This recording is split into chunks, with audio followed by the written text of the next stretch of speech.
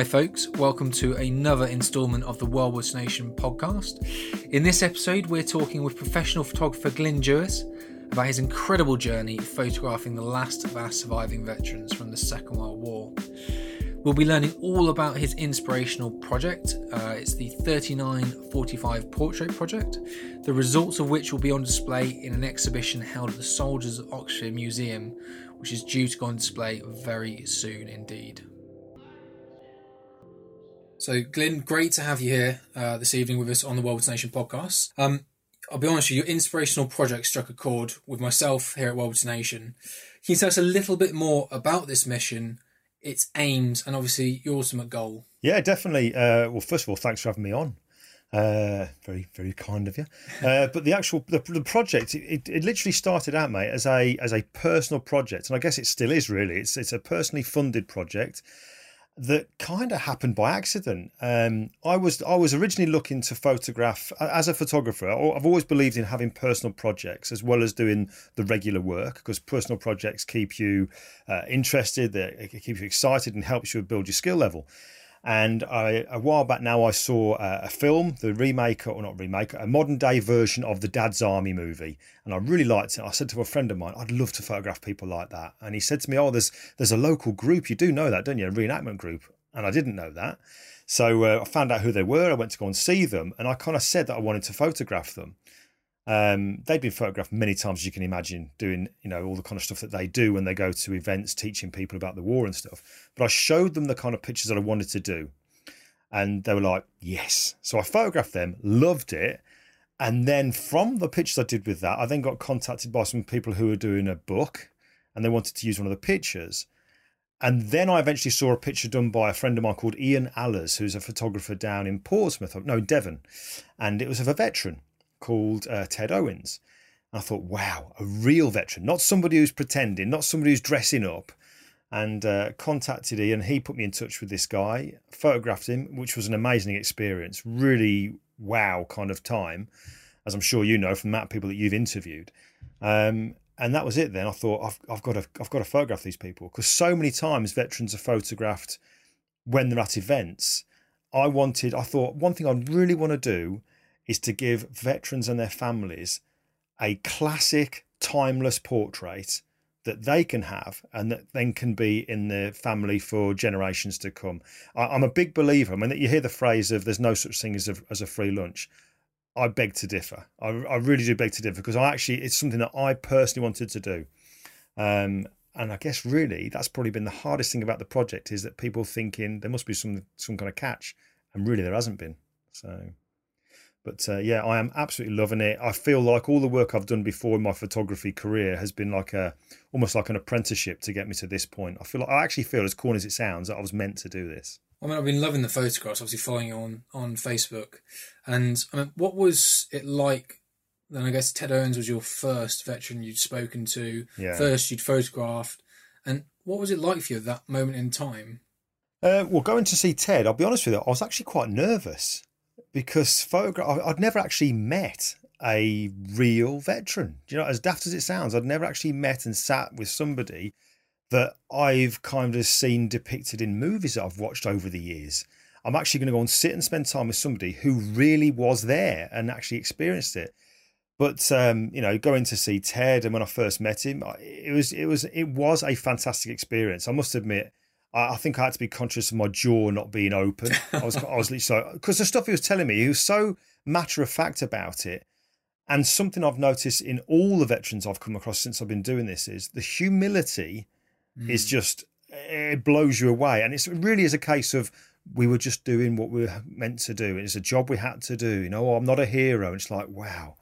It really was. It was a career changing moment, I would say. And when did this idea, actually, when was this idea born, and when did you first start this project? Because I'm guessing it's something you've been doing for I know you've definitely been doing it for a few months now, but when was it really that you thought, I'm going to go for this? Do you know, that's a good question. Certainly I did the picture with Ted Owens, and I'm guessing now, because it's scary how quick time goes by, but it must be a year. It has to be a year. I'd have to check, and have a look at the old metadata in the pictures, but it must be a year. And literally the moment that I did Ted's picture, it was then a case of, I need to do more of this. I need to find other veterans, surviving veterans, and photograph as many as I can to be able to give them these pictures. Because I tell you what, I've never felt so rewarded in my whole time as a photographer as I have until doing this particular project.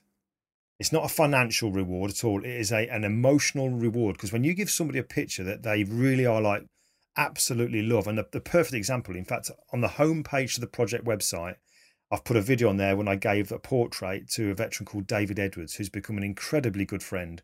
His reaction, and I show this to photographers when I do talk at photography events, I say, this is what we're ultimately aiming for, to get this kind of a reaction. You know what I mean? It's proper like, wow, it's a reaction that money can't buy, and it is exactly why you want to be a photographer. Well, let's talk about that. I know we're going to talk about the veteran. We'll come back to the project in session, but you're a professional photographer. Just take us through your career and what you've been doing in the past. Just give us an idea. Well, my photography career didn't actually, as daft as it sounds, I didn't start out as a photographer. I started out as what's called a retoucher. So I started out working in Photoshop. That's kind of like my happy place. And when I kind of first started doing that, I got contracted to do work for the BBC and Sky and what have you. So I was working on programs like The Apprentice, Miranda Hart. I did some stuff with Gillian Anderson's picture and all that kind of a work, and magazine work. But then I had an opportunity to write a book, my first book, which was called the Photoshop Workbook, with the publishers in America called Peach Pit Press. And that was purely a Photoshop-based book. And once that book had got out there and was released, I kind of drew a line on the sand and said, right, I now no longer want to be known as the person that does the retouching. I want to be the photographer. And since then, I just kind of pushed and pushed and pushed. And I moved away from being known as the retoucher or the Photoshop guy to becoming the photographer. So now that's what I do. I do commercial work. I do a lot of portrait work. But I'll be honest with you, the project now, I'm kind of fortunate in the way my business works is I've got multiple kind of areas within my business of like tutorials that get sold, royalties from books and so on and so forth, which gives me the freedom to be able to put the effort and time I am doing into the project at the moment. Well, that was going to be one of my questions. Obviously, having a job as well and trying to do all these interviews, I'm under no illusions that, you know, the clock is ticking on this. There is a time scale in which to try and get, for example, myself do the interviews, yourself try and capture these portraits. It's constantly a battle against time. Yeah, absolutely it is. Yeah, and I guess that's probably been I guess there's been two challenges, if I call them challenges, or two things I've had to overcome. And one of them has certainly been time, because I'm one of these people that once I've got something in my head, I don't like to delay. And quite rightly, like you say there, you know, none of us are getting any younger. And certainly, you know, it's unfortunate, but some of the groups I'm involved in, especially the group on Facebook, Andrew Wright set up, the Normandy Veterans Family and Friends.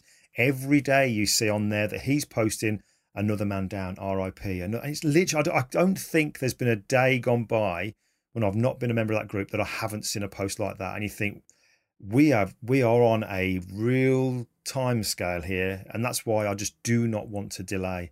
I mean, I think since May, we got a new car in May that I've been using, and I've done over 10,000 miles since May, traveling around the country to try and get all these done. So I know the feeling, the mileage certainly adds up very quickly. It certainly does. Oh, yeah. I suppose I've got a list of questions here, but let's just we'll go off topic because you're firing stuff at me, and it's getting my thoughts constantly going here. What has been your biggest challenges? You mentioned one there with the project. Your biggest challenge and your biggest highlights. Yeah, okay, so the biggest challenge, okay, so obviously time is one of them, and we both can understand why that's the case. But I think the first challenge, and I do get this occasionally now, although it's kind of quickly dealt with, is the trust side of things. Getting in to see a veteran, because I'm fully aware that over the years there are veterans that have been, and I don't know if abused is the right word, but they've been taken advantage of, I guess. When, let's say, some photographers have gone in, they've gone to take their portraits, and you know they've made them all kind of promises like you'll get a picture, and they've never got a picture, and all that kind of stuff to have to contend with. Now, when you get a veteran that's had that happen to them quite a few times, and their family are aware of it, as somebody who is entirely honourable with what I'm looking to do, it's quite a hurdle to get over that of look, you will get this. Everything I tell you is going to happen. And I actually remember that what I did was I didn't know how to go about photographing a veteran. I thought, I don't even know any. How do I go about doing it? So I literally found the group that on Facebook that I've mentioned, Andrew Wright's group. And I did a long post in there to say, look, this is who I am. This is what I do. This is what I'd like to do. And my intentions are entirely honourable. And I showed them the portrait of Ted Owens to say, this is the kind of thing I want to do. And thankfully, some people kind of dipped their toe in the water and kind of like, all right, who are you then? Let's just see what you're all about. And there was a woman called Sheila Harding, whose father, Reg Charles, and there was Jane Barkway Harney and a couple of other people who contacted me. And it was almost like, okay, let's see if you are what you say you are.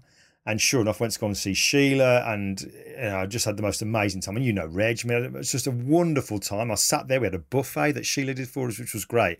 But I remember I got to photograph Laurie Whedon, one of the glider pilots, and Jane Barkway, who's become a great friend, Jane Barkway Harney. She, I guess she, if we're on, I think she was probably testing me out to see what is he really like. So I made my way to see Laurie, and Jane came along to see what I was doing, quite rightly, to see, who is he? Because, it's a stranger going into a veteran's house, an elderly person's house, quite vulnerable. And we had a blast. We had an absolute blast. And literally then, I'm quite grateful. I think that I won Jane over. Do you know what I mean? And then after that, it was like, you're okay. You do what you say you're going to do. You're respectful the way you deal with the veterans. You won't get them to do things that they don't want to do, because some people just don't know boundaries.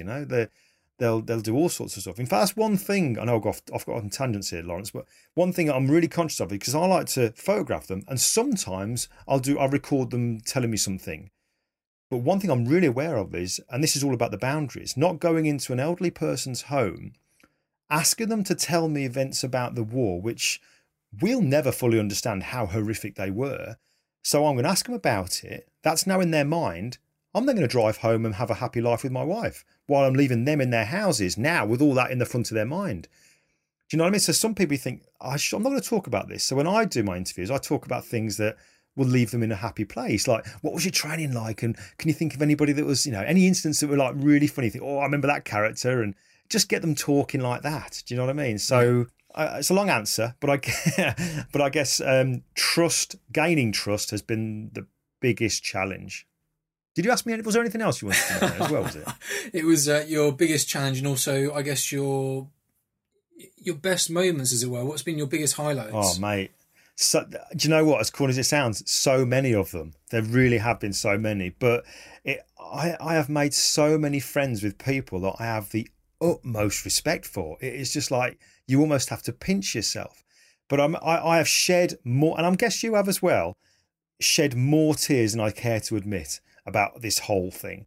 But I remember the one time, the first time I went to go and see David Edwards, who lives in Abergavenny.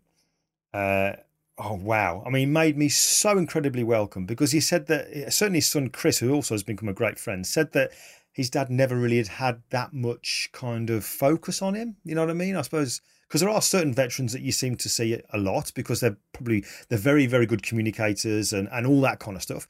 But David's just a very humble kind of guy, and he hadn't had much focus. But I said, I'm going to come and photograph him. I did that. We had a great time. And when I drove away from the house, I had a message come through from his son, Chris. And it was this, he said, my dad has told me to tell you there's a family here for you in Abergavenny. And I'm like, whoa, do you know what I mean? Proper heartstrings. I can't even explain how much that meant. And I thought, wow. Just brilliant. So it's that kind of stuff which is the highlight. I'm sure there are certain people that I've met that I thought, oh my God, only recently, Alan Scott, a Spitfire ace. Since a little boy, I've wanted to meet a Spitfire ace, and I knew of Alan Scott because I'd seen him on the TV, and I got to meet him. I was a little bit starstruck, really. Felt a bit daft, but the biggest thing is that emotional attachment, and just being able to say they're your friends. Do you know what I mean? And they acknowledge you and they know you, and to be able to say when you ring them up, and it's just brilliant. I love it. I absolutely love it. Going a little bit back on ourselves here, did you have any family members who served during the Second World War? I did, yeah. I got my granddad, Fred Elson. He was a 7th South Staffordshire guy. So he was over in Normandy. He wasn't there on D-Day. I believe he was there at the end of June. So he was around about the 21st, 22nd of June, and actually came in on Juno and then went through to Cruelli and whatever around that particular way there. But I never got the chance to really talk to my granddad about it. I mean, my granddad passed away about 1986, I believe. So going back, over 30 years ago. But my Uncle Jeff, my Uncle Jeff's like a dad. He's just the best uncle. He really is. And my Uncle Jeff is ex-military, and he's written books all about the research of the Staffordshire regiments and all that kind of stuff. So it's because of my Uncle Jeff, really, that I've got this huge interest. And I suppose the photography from my Uncle Dave. So with my Uncle Dave as a photographer, my Uncle Jeff, it was destined to happen. But years ago, I remember my uncle got married. My Uncle Jeff got married to my Auntie Janet. He had a 1940s themed wedding, and I was dressed as a military police officer. It was brilliant. All the family were there in 40s clothing. Even the hotel, the George in Lichfield, they blacked out the windows. They had the old air raid sirens to call people in for dinner. It was fabulous. But Jeff's best man was a guy called Richard Rutter, Dick Rutter, and Dick Rutter got the military medal. And he was a South Staffordshire guy, the most amazing man who I was able to spend time with years ago. I mean, he died maybe in the last 5 years or so, Dick. And in fact, can you just see over my shoulder? Can you see in the corner by the door there? About. That's the cane that he would have had, his pacing stick that he had, and I've now been given that. And that is, I'm getting that box framed up. That'll be on the wall in the studio. And that is a prized possession for me. And it's got the Staffordshire knot embossed on the top of it. That is seriously a prized possession. But Dick Rutter was just the most amazing man. He really was. Incredible. What was his wartime service then? Blimey. He served in quite a few different regiments. But, he served alongside my granddad. And he kind of went through the ranks. I've got books on my right-hand shoulder here that my Uncle Jeff did. That there's all this stuff about him. But the story about how he got the military medal, he talks about the time when he was in the trench, and he was with a guy called Tansey to his right-hand side, and they had the Bren gun. And a short way down, across the field, there was a trench with the German soldiers in. They were firing at them, and they were firing back. And Dick Rutter explained it. He kind of described it as all of a sudden, he said, Tansey span around like a top. So Tansey had been struck in the head, and he span and then dropped to the floor, and he died. And then Dick Rutter's grabbed the Bren gun and literally emptied it. In absolute anger, he then climbed out of the trench and grabbed the Bren gun by the muzzle, which you can believe, obviously he's going to be blazing hot. And he then ran and jumped into the trench where the Germans were and battered a couple of them in complete anger. But then he got injured and was knocked out and what have you. I mean, there's so much more stuff that he told my Uncle Jeff, which he couldn't really tell while he was in his earlier years because of the sort of severity of it, I guess, and it wasn't the nicest thing to talk about. But I know he shared quite a lot with my Uncle Jeff towards the end of his life when he was able to sort of get that off his chest, if you like. This project is so much more than just the portraits, though, isn't it? It's about giving back as well as supporting those that help secure the freedom we know today. You've raised quite a bit for the Veterans Charity as part of this project, haven't you? Yeah, we have. It's well, first of all, I did. In fact, it all came from the Ted Owens thing. I originally set out my first ever GoFundMe, having met Ted. I wanted to raise some money to help him out. It got a bit misconstrued when the press got hold of it, but that's just kind of thing what happens, I guess, when the press got hold of it. But in no time at all, I think it was in the space of just under 2 weeks, we raised £17,000. There was people from all over the world donating. I remember there was 2 kids in Norway that donated their pocket money. There was a guy who gave his weekly military pension to put towards it. So we raised £17,000.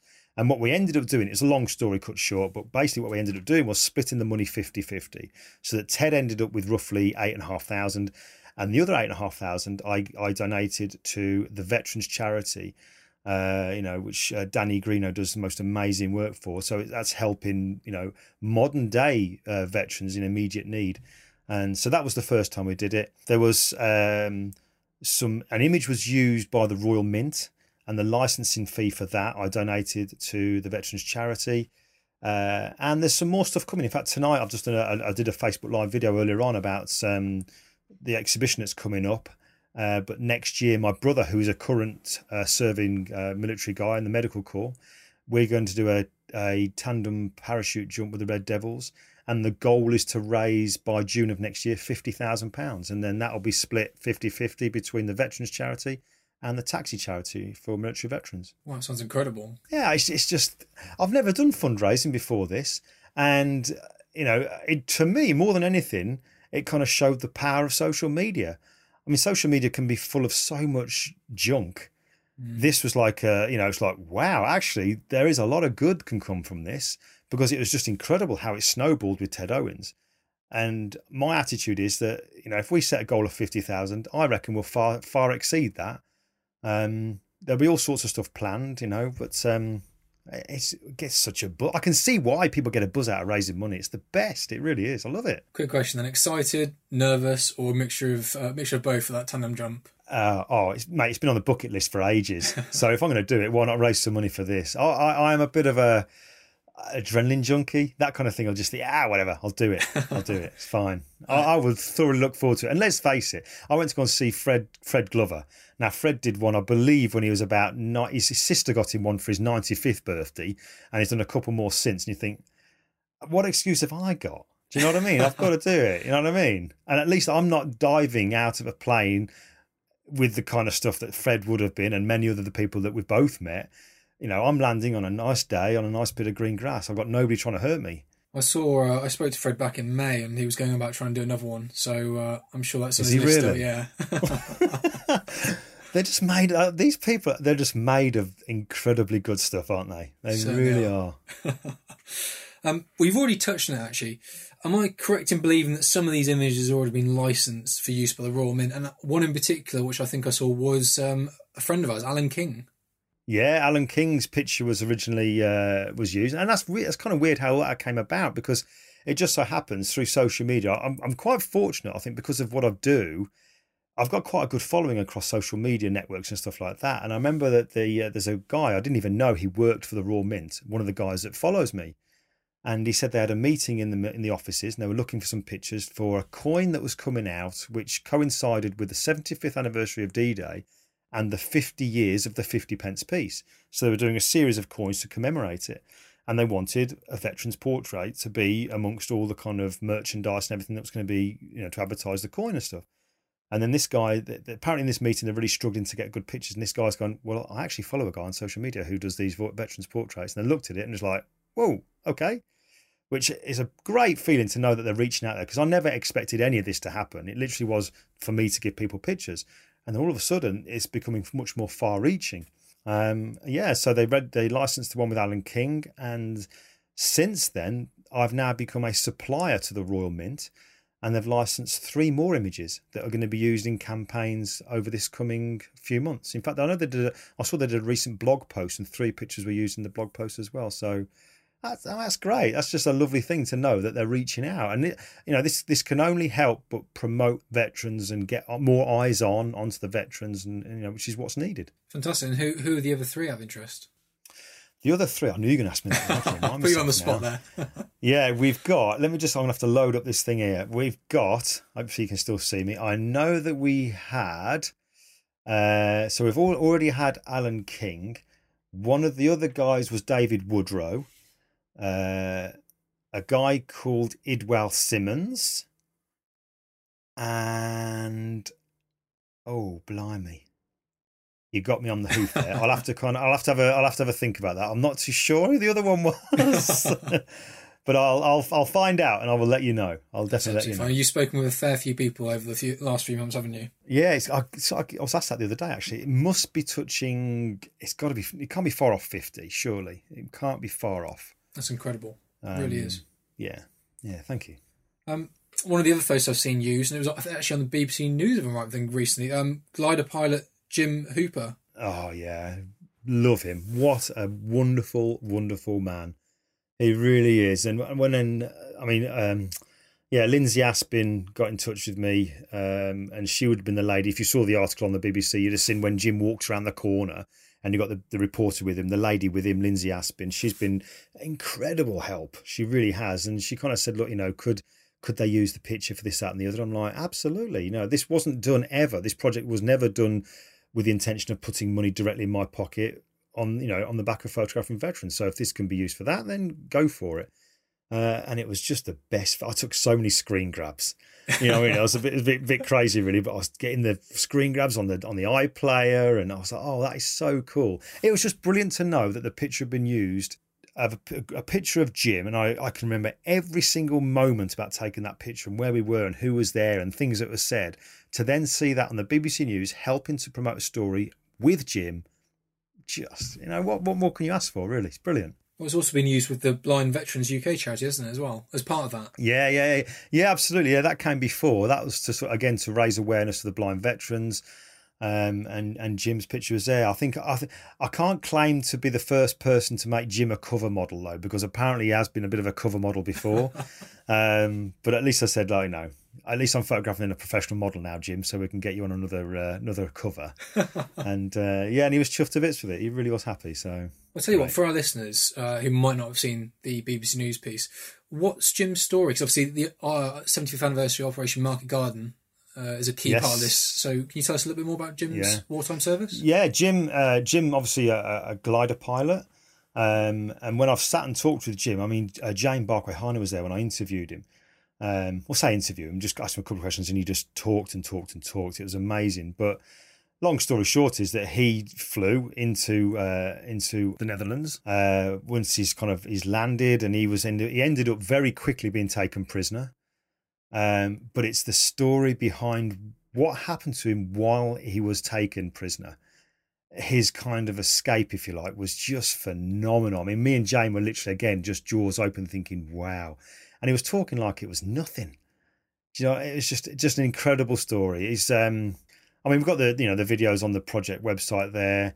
But yeah, I've actually become really, really fond of Jim. I really have, and seen him, because obviously Jim lost his sight in he's kind of like beginning around about sort of once he'd got into his 90s, his eyes started to go, and he can just about see. He's not completely blind. He can make out shapes and shadows and stuff like that. When we gave him his portraits, he could still make it out. And what's incredible is you still get emails off Jim as well. He's got a specially adapted kind of keyboard and screen and stuff like that. But he's one of these guys that just takes everything in his stride. He has got an amazing story, and I would highly recommend anybody to have a check out and learn more about Jim. As with all the others, really, I guess. But there's something about the glider pilots. You know, they were described as the ultimate soldier, weren't they? Because not only were they these pilots, I mean, flying an aircraft that the minute that's released, they're committed. There's no turning back. They're committed. They're going in no matter what. And the minute they land, it's take off the flying hat, put on the soldier's hat, and get out there and become a really good soldier and infantryman. It's like the early kind of special forces, if you like. Just incredible people. Absolutely incredible. Total soldiers. You're absolutely right there. Absolutely, yeah. Absolutely loving your photos. I mean, they capture the very essence of each person's character. They're brilliant. And you tell us a little bit, mate, behind the scenes, I guess, how these come together? Because obviously we only see the end product, really, but it'd be great to know how you actually formulate that. Yeah, I kind of, before I started doing the pictures, I knew I'd spent quite a lot of time looking at old photographs from like the 40s, the traditional military style portraits that you'd see. Pictures that I probably used to call sweetheart pictures, the pictures that a soldier would give to their loved one when they were leaving, so they got a great photo to remember them by, you know, when they're away fighting. But when I looked at those pictures there was just an obvious thing. Well, there's a few things that are really obvious about them. They were very, very simplistic. But there's a thing with photography that people sometimes can tend to think if it's simple, it's boring. When that is actually quite the reverse. The lighting is kept simple so that becomes second nature and classic and timeless. What really comes out then in the picture is, which is great to hear you say it, is the character, the person. Do you know what I mean? So I've kind of, the lighting style which I've adopted for these pictures here is an old style portrait lighting called Rembrandt lighting. Very, very simple. A background that itself is very, very simple. A grey mottled kind of background so that it doesn't draw focus from the subject. And then when it comes to actually taking the pictures, because I've done it so many times, it is just second nature. So that when I'm actually photographing somebody, I don't think about the photography. It really is secondary. I'm concentrating on them. But the key thing is not to go into their home with your camera kit straight away. Leave it in the car, go into the house, break down some barriers, get them to know who you are, have a bit of fun, have a cup of tea and a bit of cake, got to cut back on the cake. But just getting in there and having a chat, and eventually go, tell you what, let's go and get the pictures. And it only take us 10 minutes. It literally does take us 10 minutes. And then, then away you go. So it's just one of those things you've got to, if you practice so that it just becomes second nature with the photography, you will get so much more out of the person. But actually, in fact, there's, again, going back to the social media here, I did something today where I posted a little tip as to how I, get them to look at the camera. Because as well as the pictures in the olden days being very simple, if you look at old photographs, so many times the subjects weren't looking down the lens. They were looking past the lens. And by when somebody does that, you can't help but think, cool, what are they thinking about? Do you know what I mean? Rather than looking straight down, they're looking past, you think, cool, what have they experienced? What are they thinking about? So I thought, how can I get them to do this without trying to say, turn your head, do this, do that? And all I'll literally do is once I've taken a picture of them looking straight on, I'll then get my hand and I'll put it in like a clock face and go, right, just turn your face so you're now looking through my fingers, and they'll turn their face and they'll try to look through my fingers. Right, do that shot, then move it down, move it lower, then do the same on the other side. And then when it comes to looking in the computer, I've got all these pictures here, all nicely lit, but different angles of their face. And straight away, you can see which angle suits that person because it's different for everybody. Some people do look great looking down the lens, but some people, such as the picture that I've done of Alan Scott a couple of days ago, Idwell Simmons is another perfect example of them looking past the camera. It just works for them. It's hard to describe why, but you just think, yeah, that works. That's incredible. So, yeah, that's basically behind the scenes, yeah. Having already spoken with quite a few veterans since the project's launch, including commandos, paratroopers, already touched on glider pilots, tank crews, members of the Royal Navy, the Air Force, you must have heard of some incredible stories. Can you share a few of these with us now? Yeah, I guess the first ones that kind of come to mind, again, I've mentioned him a few times, but Idwell Simmons, that is one heck of a story. Idwell was a member of 4-6 Commando, Royal Marines. And part of Idwell's story, which he didn't like to talk about too much, but a very good friend of mine called Jeff Hewitt, who kind of coordinates and organises all the 4-6 Commando stuff. Basically, I was told that this Idwell's story was where they were captured by an SS group whilst they were in Normandy, and Idwell and few members of his particular regiment were kind of lined up against the wall and told to turn and face the wall.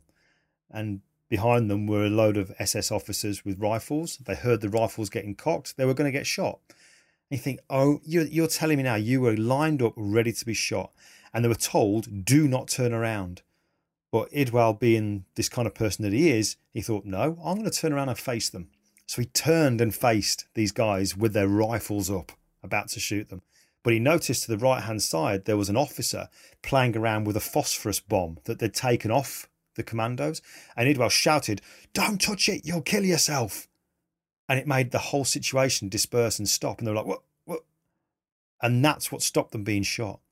And you think, whoa. And you're on the edge of your seat when he's telling you this kind of stuff.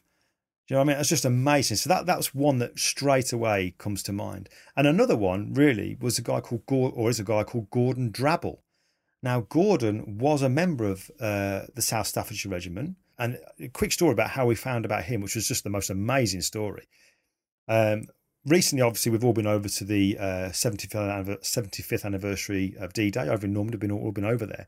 But my Uncle Jeff, who I told you about earlier on, he couldn't make it over for a number of reasons. So he stayed at home watching the TV, and he watched the bit where the Royal British Legion ship is taking over 300 veterans out.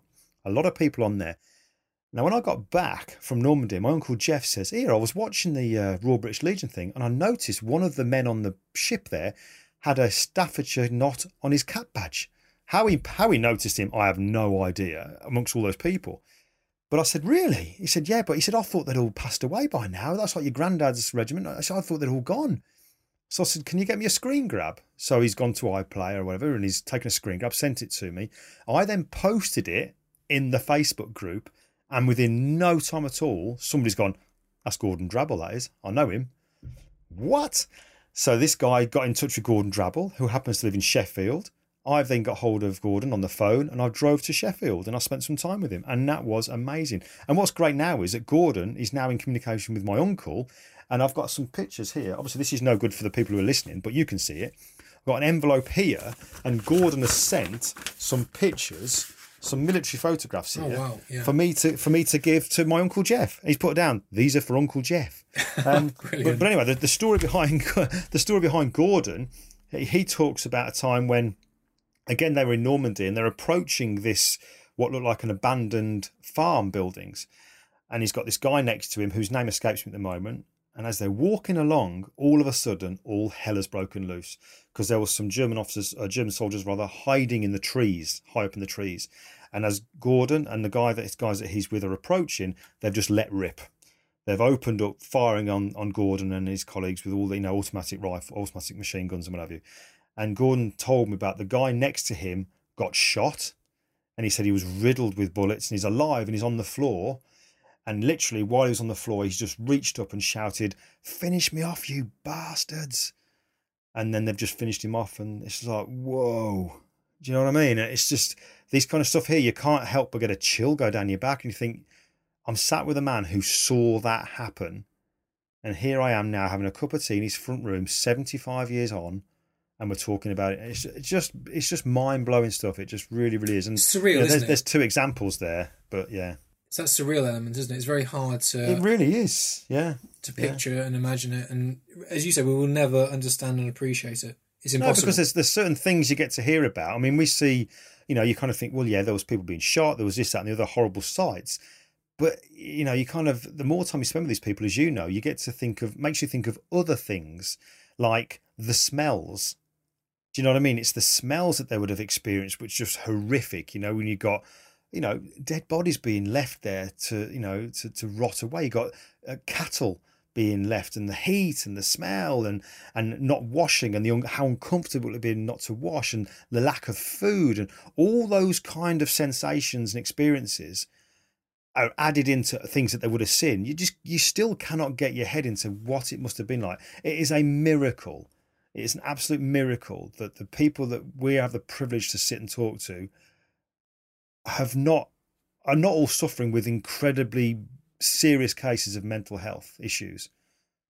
You think how, it is surreal. He's sitting there in their homes, you're laughing and joking, cups of tea, talking away, talking about experiences, thinking this would finish most people off mentally.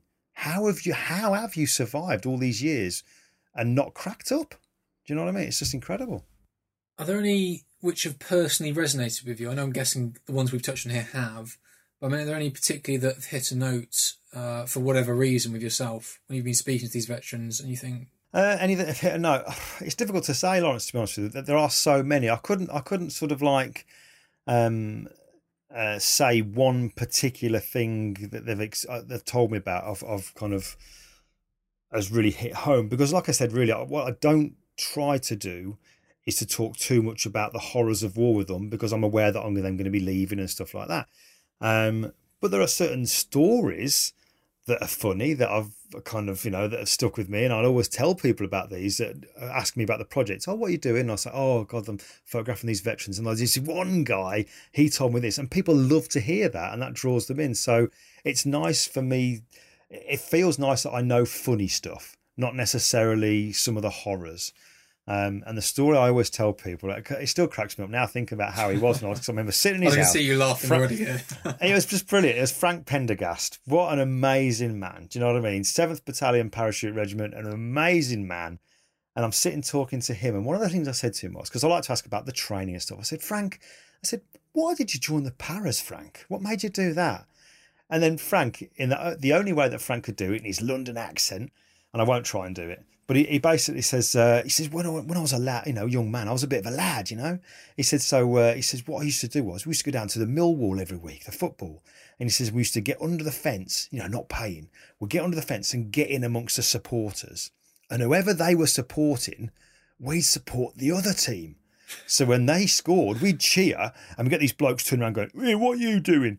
And they were cheering for our team. And next thing you know, wallop, and we're having a good old fight. He says, my hands were black and blue. They never recovered. I was fighting every week. I loved it. He said, fighting was my life. He said, So that's why I joined the Paras. And it's just stories like that just crack you up. Absolutely crack you up. It's just so funny to hear stuff like that. And then, you know, people like Tom Schaefer. I've got a real soft spot for Tom Schaefer, as has my wife, and he's just brilliant. I just got to see Tom. I was at a birthday party recently. I got invited to a birthday party by the Taxi charity up in London. It was George Parsons and Jeff Howard's 100th birthday. And I'm sat on the table, and opposite me on another table there was Tom Schaefer, and because I knew Tom now, and it was just so nice. Every now and again, I caught Tom looking over and just putting his thumb up, and I thought, that feels brilliant. You know what I mean? I've got someone like Tom Schaefer, a veteran who knows me, and it just felt brilliant. And you know, and every now and again, Tom just goes Schaefer, he shouts it out, and it's just think, oh, it's just the best experience being around him. It really is. Love it. What's coming up next for you with the project? You mentioned the exhibition. We've obviously got to touch on that. Yeah. Why don't you take us through what's coming up with that? Do you know what? I'm so excited about it. I can't believe now we're just under 4 weeks until the exhibition. But yeah, it's again something I never expected to happen.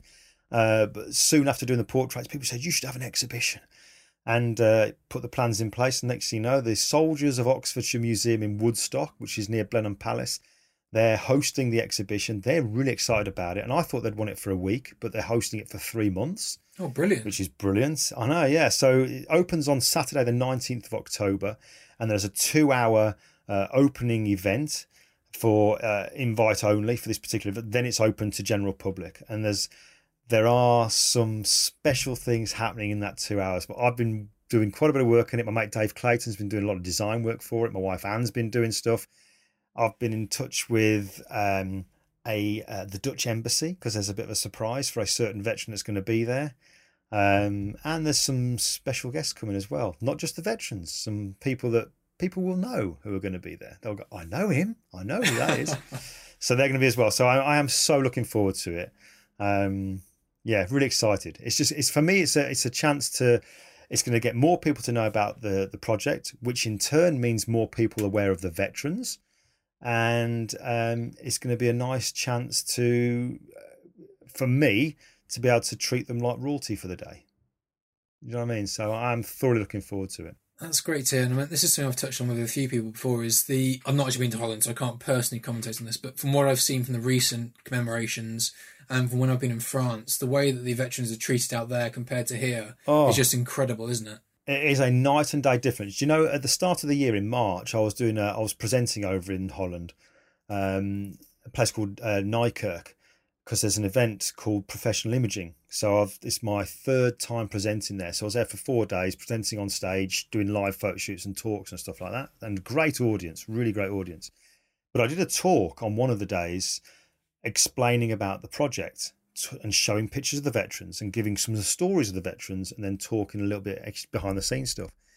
And the reaction was incredible. I mean, not surprising the reaction, because I know how incredibly fond of our veterans the Dutch people are, as are the French, but the Dutch in particular, they're unbelievable. And I was getting people coming up afterwards crying, and they were wanting to know more. And it wasn't a case of finishing your presentation, coming off stage and walking around. You couldn't walk. They wanted to talk to you and ask you questions. And he said, what can I do to help? And just brilliant. An amazing reaction to it over there. It really is. I've been invited actually to Veterans Week in November, which I'm incredibly humbled by. They've invited me over and taken me around to certain events that are happening, which would be brilliant. But the project will be there next year as well. The project's going to move, the exhibition's going to move into France and to Holland during 2020. Yeah. Brilliant, fantastic. I'm actually glad you touched on that. How can people get involved and help with your project? Well, do you know what? It all depends in what way they want to help. If they know a veteran, then what I would suggest is that they go to the website, which is simply 3945portraits.com, so called because of the years. Some people have asked, is it 3,945 portraits? No, it's the years, 3945portraits.com. And on there, just contact me through the normal kind of channels, put your name and whatever, and just get in touch to say, look, if you know somebody. And at some point, I will be able to say, right, yes, we'll come and photograph them. You know, we're talking about people all over the country. So, you know, it's not like I can just jump in the car and go, I'll be there later. Sometimes you have to coordinate it to say, well, I know I'm going to be up in Yorkshire then, so maybe I could drive over to Harrogate and I could do that then and so on. So, but I will do it. I'm determined to just keep on keeping on until I can photograph as many as I can. But then obviously there's the another way of helping. There's the skydive going to be advertised soon. I'll be mentioning about that. And all they've got to do is just give up having 2 coffees in the week and donate a £5. That's all it'll be. That's all I'm asking to help us get to that 50,000. And then that's going to help veterans more than they could even possibly think, especially when you think that the veterans charity, Danny Greeno says, to completely change a veteran's life, a veteran that is in immediate need, the average amount they need is £100 to transform somebody's life. And we're looking to raise 50,000, so 25,000 for the veterans charity. I mean, that if you can go give a £5, that's transforming someone's life. So that's all I ask. Just hold on until the skydive is advertised. Send us the link and it'll be posted on World Witch Nation social media. Don't you worry, we'll be supporting it. Thank you, mate. One thing I want to definitely touch on before we let you go and have an evening cup of tea or coffee. This past weekend, I've seen you posting. It sounds like you've had an incredible weekend. 2 veteran interviews, 2 veterans photographs, and 2 incredible veterans at that. 2 I've heard of and know about, and I meant that must have been something. Proper starstruck. I mean, seriously starstruck. The first guy, and I owe a huge thanks to Joyce Cooper, Alan King's daughter, for helping me out with this one, because she spoke to Jim Radford, who's, we know Jim from certainly this year. He's been on TV and papers for singing The Shores of Normandy, raising money for the Normandy Memorial Trust. And I thought, what a face. I mean, the photographer in me took over. What a face. I've got to photograph him. I know he's a veteran, but look at that face. So eventually I got hold of him, thanks to Joyce, and I went to go and see him in Lewisham, southeast London, this weekend. It took me 3.5 hours to get there, which was horrendous. But traffic, and it wasn't the distance; it was the traffic, as you'd expect in London. But photographing Jim, it was a very, very quick photo shoot, really quick, because he'd actually forgotten I was coming. I should have rang him the day before and said, just to let you know, I will be there. But I literally, do you know what? Quick story. I've turned up, beautiful day, knocked on his door, no answer. I'm thinking, I don't mind. Okay, I'm quite a calm, placid guy. I'll just get in my car, drive away, and I'll rearrange it. But no, eventually he answers the door, and Jim's wearing nothing apart from a little white towel around his waist. And I went, Jim. He went, yeah. I said, photo shoot. And he went, oh. And he looked up in the sky and went, I forgot. Oh no. He said, I've just jumped out the shower. He said, right, come in. I said, Jim, I can rearrange it. He said, no, come in. So I've gone into his house. He took me straight into the kitchen. He went, right, kettle, tea bags, milk, sugar. Help yourself. I'll be down in a minute. And he legged it because he's so fit. He literally ran upstairs. I can hear him having a shower, giving it la-di-da-di-di upstairs. I have a cup of tea. Next thing you know, comes down, right, let's go for it. And I was, wow. So I took his picture, really kind of tight space with the kit in his front room. But, you manage, you kind of adapt and overcome to steal a military phase. And you do all that and took the picture, really happy with that. So that was brilliant to meet Jim. And he gave me a CD. In fact, I've got it here. Got his music on a CD there, which I'm just brilliant, all his folk music. And then the next day, and this was, if I'm honest, this was a little bit of a childhood dream come true, because I knew of Alan, the old Spitfire pilot. I was like, oh my God, Alan Scott. I'm thinking, I'm going to meet Alan Scott. I mean, in my former life, I've worked with some people who are very high profile. I mean, I looked after Arnold Schwarzenegger when he was shopping. So I was kind of like his protection for the day in a former life. And I was kind of starstruck then because I used to do the bodybuilding. So I was like, oh my God, I'm meeting Arnold Schwarzenegger. But I was no more starstruck meeting Arnold Schwarzenegger than I was when I met Alan Scott. Because I was like, this is Alan Scott, a Spitfire ace. There's something about Spitfires and the Spitfire ace. It's just, wow. And it couldn't have been better. Fiona at the Royal Air Force Benevolent Fund, she helped me out. I spoke to Murray, which is Alan's son. And they were so welcoming. So me and my wife have gone over there and turn up. Beautiful place where he lives. And this beaming smile. Absolute beaming smile. Brilliant, so well spoken, and he was everything I would expect a squadron leader in the RAF to be. He was so it was just brilliant. It was just an amazing experience. He's just easy to photograph, and then we sat and chatted, and some of the stuff he told us, he had us laughing out loud. A lot of times thinking, oh my God, some of the stories about when the plane crashed. unbelievable, because he devised this maneuver when he was in the Spitfires to evade being hit. And he actually came up with this maneuver where when they were coming into land, he was talking about all the strafing that would go on, and they had to kind of time it before a strafing came back round so they could land and be safe. He says, so what and it was very vulnerable as you came down at altitude, you were really in a vulnerable position. So he decided, I want to drop like a stone. Just to avoid it, I'm going to drop like a stone. So he came up with this maneuver where he literally put the plane completely on its side and just drop from wherever he was to right down to about 1,000 feet, pull it out of it, level off and land quick and be done. And that was adopted. That maneuver was adopted. So then he said after the war, Alan became a test pilot for military aircraft, which he did until into the 70s. But he did an air show up in Edinburgh, and he's flying a Mosquito. And it's a wooden framed Mosquito. And most of them are now metal. So he's flying this Mosquito, and it's an air show, and there's all the crowd below. And he says, I'll do that maneuver to show them what I used to do when we were in the Spitfires. So he's turned on its side and he's dropped down. He's gone down to about 500 feet, pulled it out and gone, yay, got it level, and thought, uh-oh, all the controls had jammed. They'd completely seized, but they'd seized with the rudder in a position that meant you're going to hit the ground head on. And this is where you realise why certain people are pilots, because there's just, no matter what, they just remain calm in the face of terror. Do you know what I mean? It's like the old duck on the water, calm on the top, underneath, panic. But he said to us, I knew now I'm probably going to die. As I'm going down, I'm 500 feet now, I'm heading straight to the ground now, head on to the ground. I thought, right, I'm now going to die. I don't want to burn, and I don't want to cause an explosion to hurt anybody else. So I'll turn the engine off and do that. And what amazed me and Anne, my wife, was like, to be in that position, to have the presence of mind, to be calm enough to go, right, turn that off, and now just accept what's going to happen. Incredible. So sure enough, hits the ground, bang, smack into the ground. As he hits the ground, he gets catapulted out of his seat, and his face strikes the petrol tank as he goes out. He goes flying out. The engine of the aircraft comes right back and crushes where Alan would have been sitting. So it would have been, end of, had he been strapped in and the straps had not done what they did and he came out.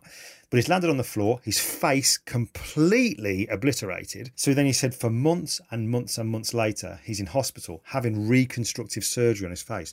And if you think now, this was like 60 odd years ago, that was kind of groundbreaking to have that kind of surgery done. Because as he's talking to us, he's got grabbing his nose and going, that's new. It's just incredible. I mean, like, wow. So many other stories. He told us about one crash where he had somebody else with him. I don't want to keep you for too long, but it's just an amazing story. They're flying this I think it's a Lysander. They're flying along, two-seater. He's got a newbie in the back of the seat.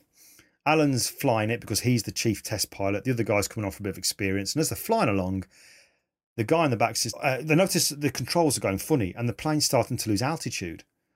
And he's going, what on earth's going on here? And the bloke in the back said to him, you've gone through a flock of birds. He said, no, I didn't go through a flock of birds at all. So he said, they're coming down to land. And eventually he lands, and it's proper risky. But when they landed, what they noticed was it wasn't a flock of birds that had been going past the guy in the back. It was the material covering the wings. So when they landed, he said, literally, it was a wooden frame. You're like, what? You literally had no covering on the frame. And that's why it was losing altitude. There was nothing there to give it lift. You think, Jesus. Amazing. Absolutely amazing stories. And actually, here you go. This was another prized possession. He gave us his book. And he's even signed it here to Glyn and Anne, best wishes, Alan Scott. I mean, that, prized possession. And what a testament to the man, so calm and composed. You can totally see some people are born to be pilots. They just really are, because to be able to have that calmness, that the rational kind of mind when all is really going wrong, that's what separates them from people like me, I guess. Do you know what I mean? Incredible. Absolutely incredible. Well, I've really enjoyed it tonight, Glenn. I really appreciate you taking the time to speak for us. It's been absolutely fascinating, and I can't wait to be at the opening at the exhibition. It's going to be incredible. Yeah. Thank you very much. I'm looking forward to seeing you there, mate. I'm really excited. I just hope time doesn't go too quick between now and then, because there's still quite a bit to do. But I'm sure we'll be okay. You'll be fine, I'm sure.